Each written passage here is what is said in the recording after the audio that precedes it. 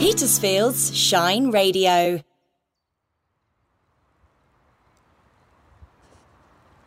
Well, I was hoping to start this wild walk with the sound of a bee because I'm sitting in amongst so much gorse. That's a very large black dog that's heading off, i.e. mine. But there is not a single bee to be had, even for ready money, in this whole sort of avenue. So I'm walking at Durford, looking at the downs, and on either side of this rather untrodden path are gorse bushes on either side, in quite full bloom, bright yellow, and bees really like yellow. And I just can't understand it. And I'm a bit depressed about it, to be honest, because in one of those Facebook things where they sort of turn up memories was a photograph from when Richard and I visited the Scilly Isles.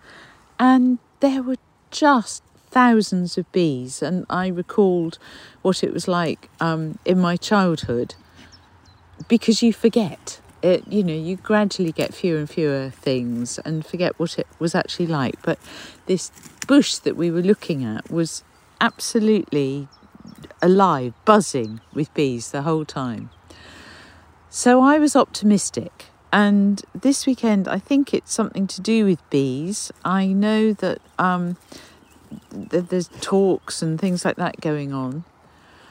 But also it got me thinking about hedgehogs, because it's recently been the Hedgehog Awareness Week. I know, you're very lovely. Just come and settle down. It was Hedgehog Awareness Week, and we do try at home. I've got a hedgehog hotel, by which I mean a log pile that's never moved.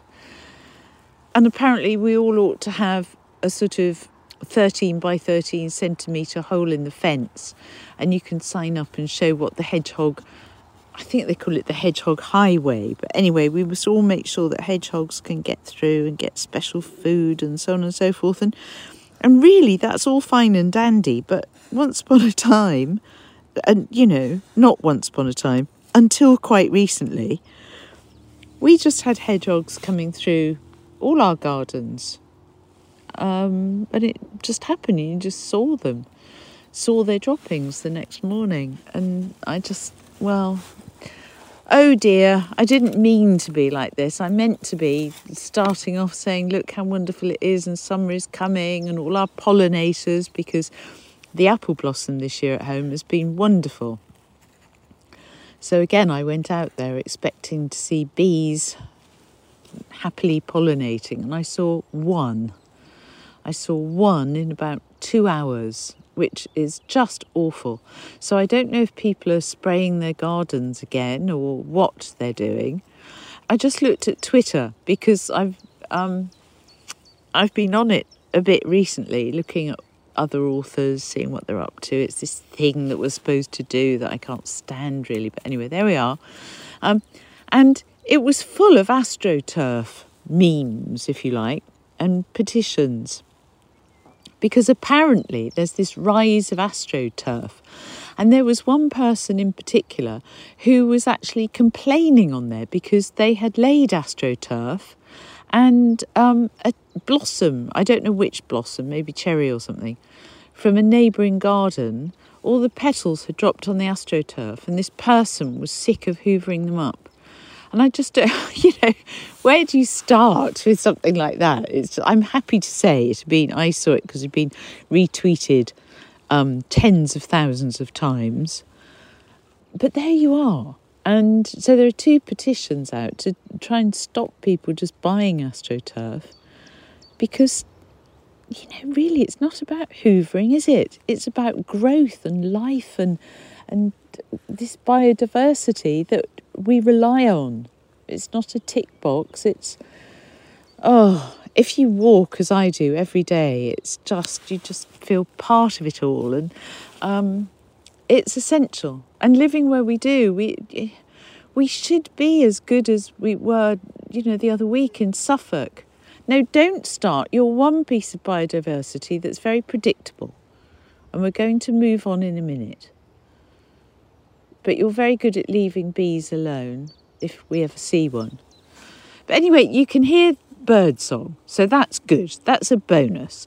And I suppose what I try to do in these walks anyway is tell it like it is, and I don't pre-prepare, and it's just chums. I've taken you by the arm and I'm just saying how I feel. And I'm sorry I'm not more upbeat this week, but I hope you have a lovely week, and I hope that together we can turn the tide on this and get all our pollinators really going. So look out for those plants at garden centres. But frankly, buying pollinator attracting plants is absolutely hopeless if your next door neighbour then sprays. So, I think we've got to attack on all fronts. Have a really lovely week. The dog's giving me a filthy look. Actually, she's not. She's lying down really sweetly now. I'm sorry. I'm traducing you, Rain. And more next week. Have a good one.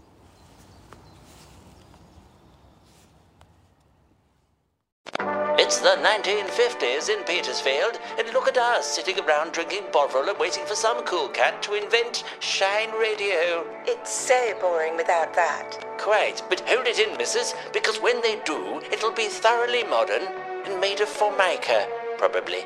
This summer, Shine Radio turns back the clock to the 1950s. We'll be sharing stories from the Petersfield archives and your own memories, reliving the music of the time, and we'll be live at Petersfield's Platinum Jubilee Fair in June.